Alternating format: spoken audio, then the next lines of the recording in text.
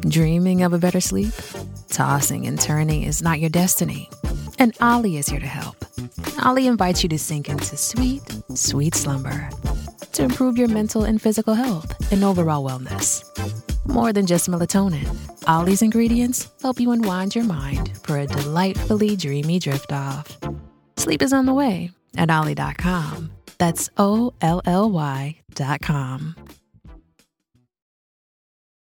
This episode is brought to you by Visit Williamsburg. In Williamsburg, Virginia, there's never too much of a good thing. Whether you're a foodie, a golfer, a history buff, a shopaholic, an outdoor enthusiast, or a thrill seeker, you'll find what you came for here and more. So ask yourself, what is it you want? Discover Williamsburg and plan your trip at visitwilliamsburg.com. You are now listening to British Murders, the True Crime Podcast.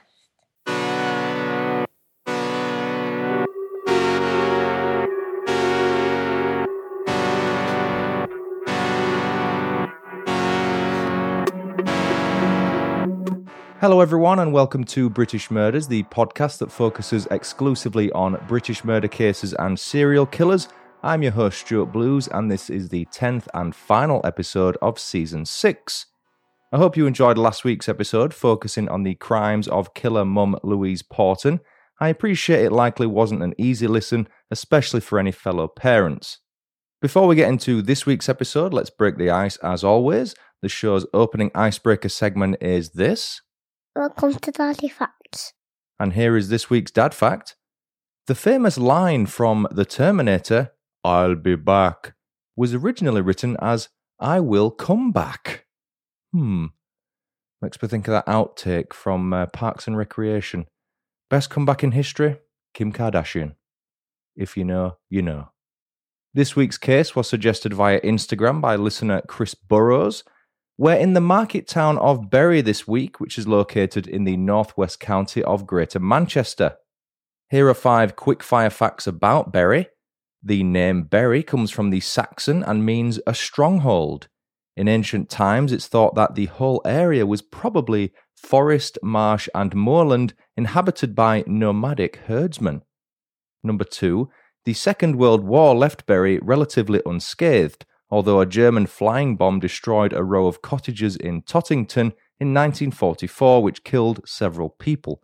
Tottington gets a brief mention in this week's story. Number 3, Bury was the Greater Manchester Town of Culture for 2021. Number 4, Bury is a hotspot for black pudding and is still famous for it to this day. The Bury type of black pudding is the most favoured and considered the most traditional. And number 5, Bury Castle was a moated, fortified manor house built in the 14th century. It fell into decline in the 16th century, but its remains are listed as a scheduled ancient monument. As of the 2011 census, the estimated population of Bury was 78,723. Let me quickly advise you that this podcast contains elements that may be alarming to some listeners, including murder, sexual assault, body mutilation, and the rape of a minor. As always, listener discretion is advised. Our villain this week is a man named Ian O'Callaghan, who's originally from the market town of Bury in Greater Manchester. I say Bury rather than Bury. It's B-U-R-Y for those not in the know. I believe the locals do say Bury. I could be wrong though. Born in 1968, Ian, like many of the villains on British Murders, started his criminal career as a teenager.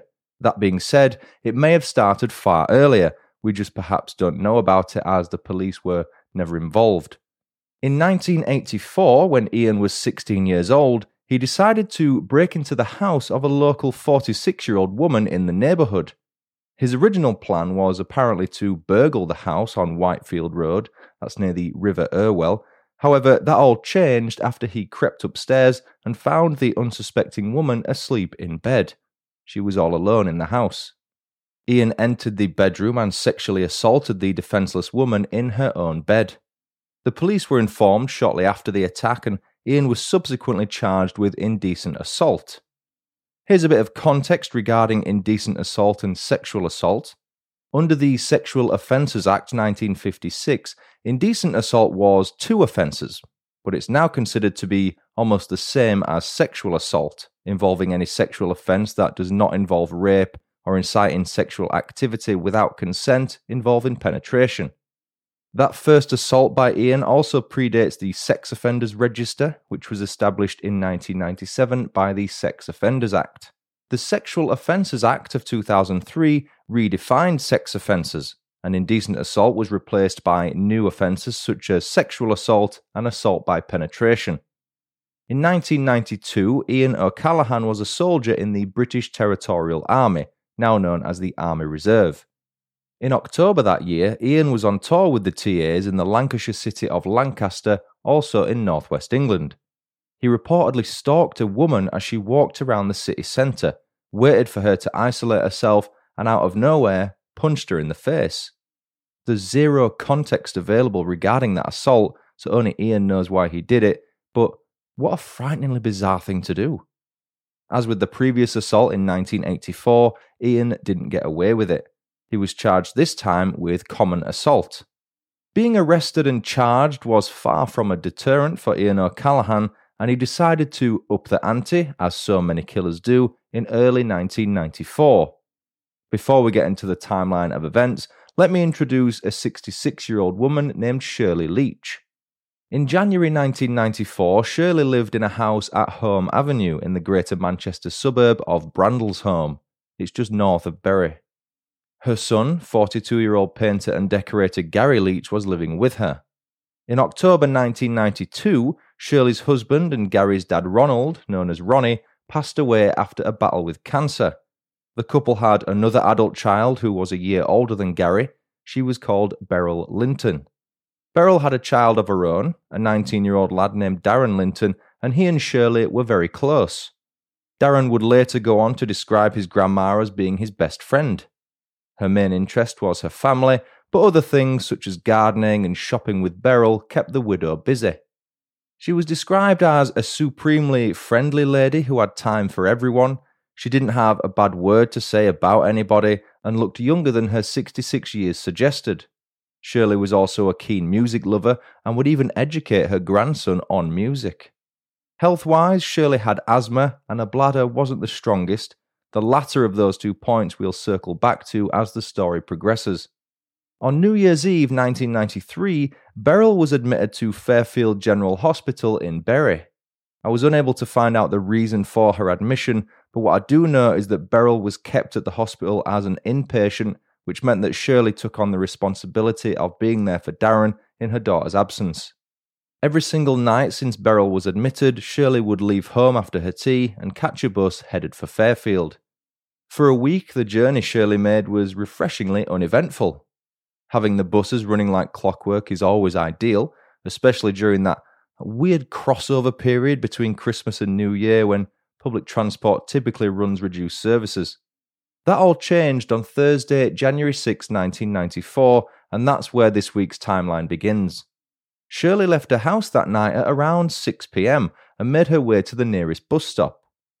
The journey took just under an hour to get from the bus stop to Fairfield Hospital, meaning Shirley will have arrived to see her daughter at, 7 p.m, let's say? Rough guess, but logical. According to the NHS's website, the evening visiting hours at Fairfield are usually between 6:30 and 8 p.m. I realise the events of this story took place 28 years ago, but perhaps those visiting hours were the same back then. If Shirley arrived at 7 p.m, it meant she had an hour to spend with her daughter and her grandson Darren, who'd also made the trip to visit his mum that evening. The two visitors left shortly after 8 p.m, again, makes our visiting hours theory add up, and popped into a nearby pub for a swift drink before making their way home. There's a few different drinking establishments on Rochdale Old Road, that's where the hospital is located, so they won't have wandered too far. They were passing time before the number 469 bus arrived. The Tottington Line service runs from the Bury district of Jericho to the town of Tottington, and one of the stops is Fairfield General. The bus arrived at 9 p.m, but because it wouldn't take Shirley directly to Brandlesham, she needed to get off at Bury Interchange, a transport hub, and board another bus to complete her journey. The journey from the hospital to the interchange takes about 10 minutes, and there's plenty of stops along the way. One of those stops was where Darren, who had boarded the 469 bus with his grandma, got off.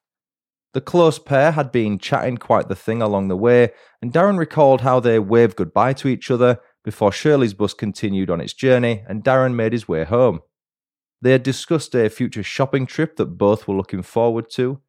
Darren had no idea that that would be the last time he saw his beloved grandma alive.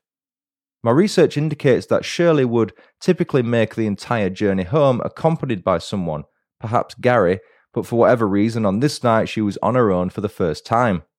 Worse still, Shirley was informed by two of the hospital staff who recognised that she had missed her connecting bus, the 474 service to Brandleshome, and would have to wait between 30 and 45 minutes for the next one. I'm not sure of the exact wait time, different sources quote different bus schedules. The last time Shirley was seen alive was by those two hospital workers who said she was walking across the interchange, making her way, as far as they could tell, to the toilets. Remember earlier when I said Shirley had a weak bladder? Visiting the toilet regularly was the outcome of that condition. Shirley never made the next bus. Her body was found shortly after 4 a.m. the following morning by a couple wanting to use the only open ladies' cubicle for some cottaging. Poor Shirley Leach had been attacked, sexually assaulted, murdered, mutilated, and left in a pile of her own blood with her clothes all over the floor. Her light blue anorak, purple jumper, black skirt and black shoes had been torn from her body during the attack. In one final act of brutality, Shirley's attacker had cut off her right breast, in an act which the police believed was indicative of her killer keeping a trophy as a morbid reminder of what he had done. The man responsible for the brutal murder was Ian O'Callaghan, but he would remain a free man for the next 12 years. Sticking with our timeline, the police were alerted of the incident by the courting couple and arrived at the interchange shortly after. The entire interchange was cordoned off for most of that Friday, something which no doubt caused massive disruption to the public transport users of Greater Manchester. Gary Leach, Shirley's son, had no idea what was going on until he was informed in person by the police later that day. When Shirley didn't come home on Thursday, Gary figured she'd just gone home with Darren and spent the night there. It makes sense based on how close they were, plus they would have been together, making them both safer. Shirley's body wasn't identified for 14 hours after being discovered, meaning Gary won't have been alerted to his mother's death until the early evening of Friday, January 7th, 24 hours or so after she left the house the previous night. The official cause of death, as confirmed by a post-mortem examination, was strangulation. The forensic pathologist also confirmed that Shirley's body had been mutilated posthumously. The weapon could not be identified. Detective Chief Superintendent Ian Maskery, the man leading the murder investigation, said, "As regards the person responsible, to attack whom I would no doubt express to be a defenceless old lady, we've got to be looking for someone who is quite brutal and who obviously has no regard for human life." How right he was. An incident room was set up with 40 officers answering several hundred lines of inquiry. Over 600 lines of inquiry were gathered in the first 2 weeks of the murder investigation. Some of the most crucial information came from 3 key witnesses who recalled seeing a man acting rather strangely at Bury Interchange on the night Shirley was last seen alive. The first, a man named Gary O'Neill, recalled spotting a man lurking outside the male toilets as he disembarked his bus at 9:05 p.m. Gary was making his way home from work at the time. The man, said to have been in his late 40s or early 50s, was wearing a flat cap, a grey or beige raincoat, and most tellingly, was sporting a green shoulder bag. As Gary was boarding his next bus, the stranger was stood facing the bus station on his own. The second witnesses were 2 sisters waiting for their next bus at the interchange, having spent the evening playing bingo. At 9:40 p.m, they happened to glance across to the women's toilets and noticed a man stood outside them for no obvious reason. The sisters weren't able to provide much of a description as the man's back was to them, but I think they did mention he was wearing a cap of some kind. The third key witness was a young girl who, at 10:10 p.m, spotted a man holding a blood-stained handkerchief to his face. He was walking across the interchange with a flat cap on. Again, he was estimated at being in his late 40s or early 50s. Those were 3 key sightings that the police used in relation to the inquiry, and it's something they emphasised when Shirley's case was reconstructed on BBC's Crime Watch. That was on April 14th, 1994 when it aired. It's worth stating that Ian O'Callaghan was only 25 when he killed Shirley, half the age of the stranger seen by the aforementioned witnesses. Perhaps who they saw was indeed Ian. Maybe he looked beyond his years. Realistically, though, it probably was someone else. I can't say for sure either way. Another piece of witness testimony came from a group of teenagers who recalled hearing someone scream from the general direction of the toilets at 9:30 p.m. on the evening of January 6th. That potentially gives us an indication as to when Shirley Leach was murdered by Ian O'Callaghan. Officers estimated that Shirley's body had been left in the toilet cubicle for roughly 7 hours, and seeing as she was found at about 4:15 a.m., that ties up with the estimated time of death being on or around 9:30. Police retraced Shirley's last known movements on January 13th, 1994 by boarding the 469 bus and getting off at Bury Interchange. 5 weeks after her body was found, a huge breakthrough in the case was revealed. Whilst analysing blood samples taken from the crime scene, it was revealed that some of it did not belong to Shirley Leach. A sample taken from the toilet cubicle's door belonged to someone else. As well as giving the police something to work with, it also showed that Shirley valiantly put up a fight as best she could against her attacker, something that would ultimately lead to his capture. Perhaps the man seen at Bury Interchange with a blood-stained handkerchief was Ian O'Callaghan after all. Maybe Shirley gave him a nosebleed as she attempted to defend herself. We've discussed the UK's national DNA database plenty of times on British murders. It was introduced in 1995, a year after Shirley was murdered. The implications of that mean that the unidentified blood sample could not at the time be ran against a national database of offenders to see if a match could be found. It meant the police had to manually gather DNA samples from men and run them against the DNA recovered from the unknown blood sample. I imagine that was an extremely frustrating and laborious task. The story will continue after these quick messages. Find a fresh take on a fall getaway to Wilmington, North Carolina and beaches. Enjoy hiking trails in a state park, fresh seafood with a side of live music, and fall festivals galore. Then live it up along the Riverwalk in Wilmington's historic downtown. With 3 island beaches, Carolina, Curie, and Wrightsville, and a vibrant downtown, you get the best of the Carolina coast, all in one place. Plan your fall getaway at WilmingtonandBeachesVacation.com. And now, back to the story. By February 1994, 500 men had been asked to provide a DNA sample to rule them out as a suspect. The men asked were reported to have been at Bury Interchange at some point during the evening of January 6th. That puts into context as to how busy the interchange is as a transport hub. It is the northern terminus of Manchester Metrolink's Bury line, which prior to 1992 was a heavy rail line. The police were unable to match any of the DNA taken from the 500 men to the sample taken from the crime scene. Even after the introduction of the National DNA Database in 1995, a match could still not be found. Remember, back when Ian O'Callaghan was committing his crimes, it wasn't protocol to take a DNA sample when arrested. Therefore, he wasn't on file, and I can't see him giving the police his DNA voluntarily. In total, the police ruled out 800 men during their mass screening. Ian O'Callaghan was never considered as a suspect by the police.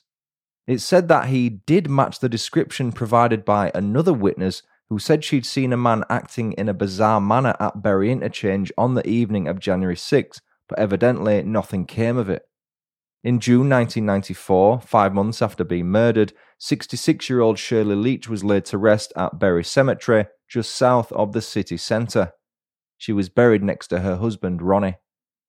The ceremony at All Saints Church was attended by around 100 mourners, with Reverend Ian Blay saying during the service, "We are not here to remember a crime statistic or a murder victim, but a life, the life of Shirley Leach." The service reportedly ended with Whitney Houston's "I Will Always Love You" playing on the speakers. It was one of Shirley's favourite songs. The investigation had been wound down by July 1994, leaving only 6 officers working on the case. They were being supplemented by 4 colleagues from the Serious Crime Squad.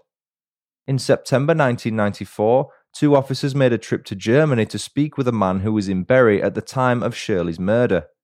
They took DNA samples from him in the form of buccal swabs, but as with each of the samples taken previously, nothing came of it. So what was Ian O'Callaghan doing whilst the police were doing their best to find him without realising it was him they were trying to find? It probably won't surprise you to hear that he wasn't exactly keeping a low profile and staying out of trouble. In October 1994, Ian decided to expose himself out of his window to 3 girls who were walking past his home. The eldest of the 3 was 19, with the youngest of her 2 sisters accompanying her being 13. He was convicted of indecent exposure for that, however, his DNA wasn't taken for all the reasons mentioned earlier. Also in 1994, the police handed Ian a caution after he attacked a woman in a pub in Bury. He knocked her unconscious with a punch. On January 6, 1995, a year to the day after Shirley's murder, police revisited the crime scene in the hope that Shirley's killer would return on the anniversary of his ferocious attack. No such luck.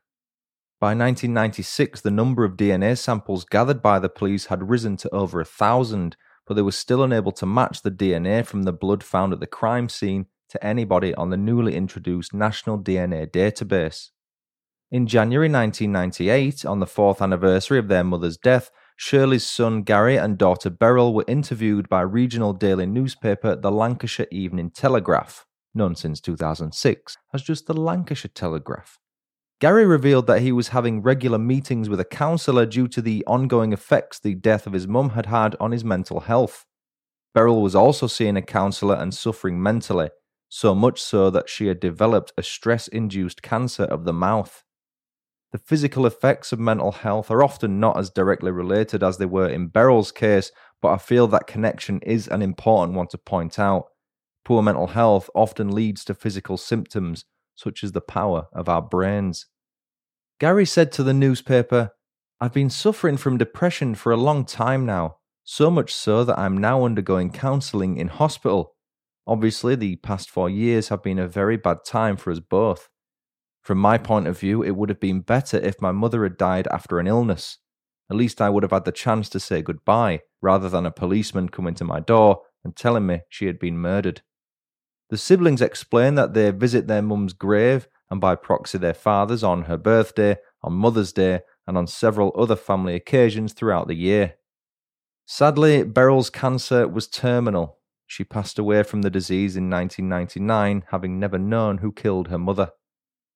It was in that same year, 1999, that a £10,000 reward for information was offered by British tabloid newspaper The Sunday People. They had teamed up with former Greater Manchester Police Deputy Chief Constable John Stalker to do so.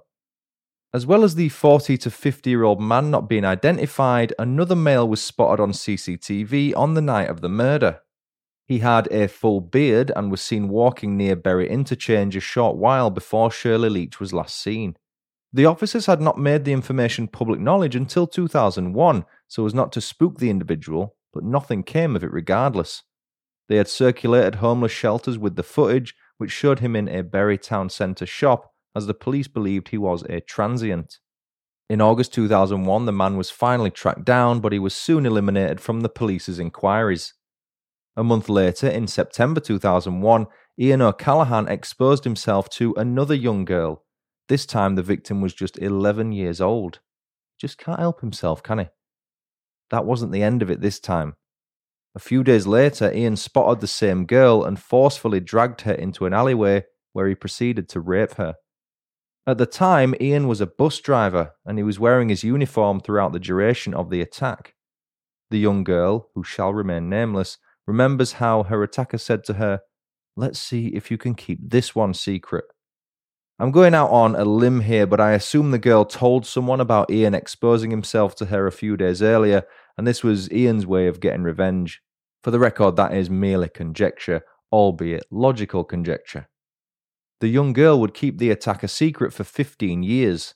She courageously came forward in 2016, 10 years after Ian was finally arrested for murdering Shirley Leach. She would go on to explain what happened on the day she was attacked. This is tough to hear. Prepare yourselves.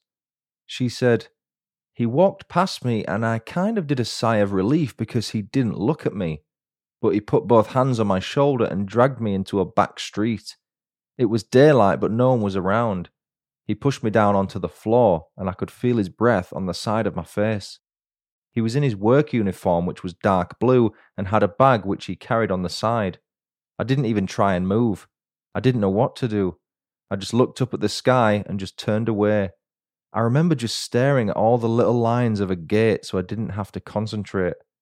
I didn't tell anyone because I was too scared. He said he'd kill me and you could tell in his eyes he meant it. Later, when we went on a trip to Ramsbottom and we were waiting for the bus, he was driving, and I remember saying I didn't want to get on.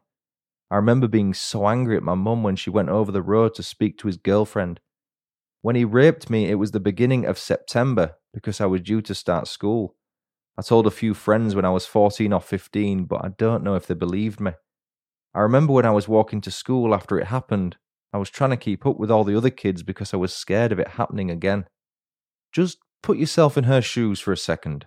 You're just about to go on a trip with your family. The bus pulls up at the stop, the doors open, and you meet the eyes of the driver. It's the man who recently raped you. You're 11 years old. I can't imagine how scared she must have been. Do you remember that website called Friends Reunited? I know this seems like a bit of a tangent. It was basically Facebook before Facebook. But the girl who Ian had raped would go on to create a profile on Friends Reunited, and it wasn't long before Ian's profile popped up on the recommended friends page. Imagine that. She sent him a message saying, "I hate you for what you've done to me."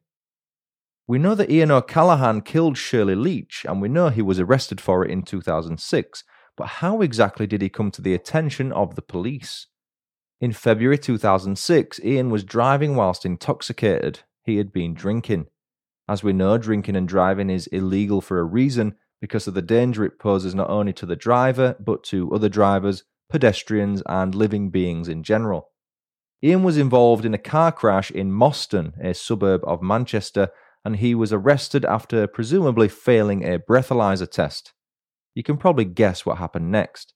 A DNA sample was taken from him, it was run against the National DNA database, and it matched against the unknown blood sample from the toilet cubicle door where Shirley Leach was murdered. It took 12 years, but the police finally had Shirley's killer in custody. At the time of his arrest, Ian was married with one child and lived at Rugby Close in Brandlesholme. It's only a couple of miles away from Bury Interchange. The house on Rugby Close was located just over half a mile away from Shirley's old house on Home Avenue too. Coincidence? Perhaps. Naturally, Ian denied murdering Shirley and made it unequivocally clear that he had no involvement with it. His denial was never going to get him far. The chances of the blood sample not being his was said to be 1,000,000,000 to 1. It was also later revealed that the weapon used to mutilate Shirley's body was a broken glass bottle. At the time of Shirley's murder, Ian was working as a moulder at a road cone manufacturer and lived at New Cateaton Street? Should have practiced that. New Cateaton Street, a mile and a half away from Bury Interchange. He's staying local. Wherever he works, wherever he lives, is always local to that little hub of the interchange. After a 3-day trial, the jury retired and returned within the space of a few hours. They found Ian O'Callaghan guilty of murdering Shirley Leach, and a truly bewildered Ian reportedly collapsed in the dock after hearing the verdict. Ian was handed a life sentence by Mr. Justice Henrique with a minimum term of 28 years. Mr. Justice Henrique said, "You attacked her in a most vicious and violent way. You had a propensity for violence and sexual misconduct towards women who were strangers to you, as your 3 previous convictions demonstrate. The victim was vulnerable. She had mental and physical suffering inflicted upon her before death. Being attacked in those circumstances must have been quite horrific." As I alluded to earlier, the young 11-year-old who Ian raped in September 2001 came forward in December 2016. She was shown a news article about Ian's arrest in 2006, but didn't feel like she was able to come forward until a decade had passed. Ian O'Callaghan was convicted of raping the young girl in September 2019 following a trial at Minshull Street Crown Court in Manchester. Judge John Potter handed him a 16-year sentence, which will run alongside his 28-year sentence for the murder of Shirley Leach. John Potter said in his closing statement, "You subjected a child to a violent rape inspired by your own appalling desires to abuse, demean, and harm women to satisfy your wholly wicked and selfish desires. You have shown not a shred of remorse. It is conceivable that you may never be released from custody." And that was a story of British murderer and rapist Ian O'Callaghan. Thanks again, Chris Burrows, for suggesting that case. Let me know your thoughts about it in the YouTube comments or on social media. I've got 4 new reviews to read out this week. The first comes from Claire Dixon, who left a 5-star review on BritishMurders.com. Claire said, "I know I've already reviewed on Facebook, but honestly, Stuart is brilliant, especially now we're coming to the end of Season 3. I really feel he's found his groove with the format, and I love the dad card facts. Your accents are okay-ish, and you are really funny in places. I reckon if I met you in a pub, we'd have a grand night out." Michelle Adkins left the following 5-star review on BritishMurders.com. "I found British Murders while browsing for podcasts featuring, well, British murders, and I'm hooked. As an American, I enjoy learning about the cases we don't typically hear about over here. Love the humour, the haiku, and the dad fact. The intro to Dad Facts is adorable. Stuart's accent is relaxing and the perfect addition. Currently working my way through all of the episodes. Keep up the good work. May I suggest an episode about a case set in Bath? My favourite trip to the UK included a quick trip to Bath, and it would be interesting to hear about the macabre side of that city. I might do a case from Bath. I'll make a note of that. I don't say Bath like the locals. I say Bath." Boo Amos recommended British Murders on Facebook and said, "Stu delivers a really easy to listen to and obviously well-researched podcast. I can't believe I've only just discovered you. As a Huddersfield girl now living on a small Malaysian island, it's lovely to hear someone that speaks like me. It's reet good." And Janie Rumley left the following 5-star review on BritishMurders.com. Janie said, "Can't believe I missed this on Spotify until now. Love the presentation. I find the crime podcasts which are jokey and veer off course a real turn-off. British Murders is respectful and the story is told well. The episodes where Stuart interviews writers and experts involved in criminal justice are really interesting. Currently, my #1 podcast." Thank you so much, Claire, Michelle, Boo, and Janie, for leaving the show such lovely reviews. Suppose you'd like to leave a review of the show and have it read on a future episode. You can do so on iTunes, Facebook, Podchaser, or at BritishMurders.com. You can also leave star ratings on Spotify. If you'd like to support the show on Patreon or donate on a one-off basis via Buy Me a Coffee, you can find the links for each on my website. Thank you to my latest patron, Meg Ebner, who recently joined the show's Patreon. Please continue emailing your case suggestions to BritishMurdersPodcast@gmail.com or message me via social media. You'll not only get the episode covered, but you will get a shout out. Before we finish, I just want to let you all know what to expect over the coming weeks now that Season 6 has finished. Next Thursday, I have a collaboration episode coming your way. I welcome Dawn from Scottish Murders to the show. She'll be telling me a story from north of the border. The week after that, I'm hoping to air an episode in which my good friend and aspiring author Christian Raphael tells me the story of a European murder story. Christian told us the story of Patrick McKay a while back, you might remember that one. After that, I plan to tell you the story of Scottish-American serial killer Peter Manuel, aka the Beast of Birkenshaw. That's going to act as the Season 6 special, so it could be a 2-parter. I've plenty of interviews to throw into the mix as well. I've got even more scheduled. Those are going to be thrown in on an ad hoc basis, just bonus episodes going forward. I'm going to air them on Mondays rather than Thursdays. That's all from me. I've been Stuart Blues. This has been British Murders. Thanks so much for listening. Until next time, cheerio.